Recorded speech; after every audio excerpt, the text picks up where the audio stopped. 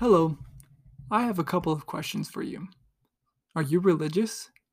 Do you believe in Christ? Are you trying to get to know your Savior, but not sure how to do so?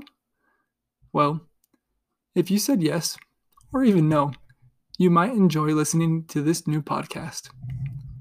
I love the weekend, as Sunday is the Lord's Day, the day of rest, in which I try to relax by shutting off the world and focusing on my Lord and Savior, Jesus Christ.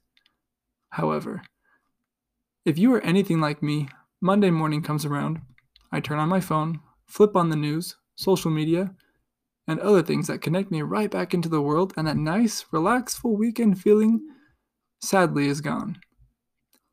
That is exactly the reason I thought I would start this new podcast, a mini devotional around the middle of the week to help that peaceful weekend feeling last longer, and to help me push through to the next day of rest in just a few days more. My name is Connor Holt, and I am a member of the Church of Jesus Christ of Latter-day Saints.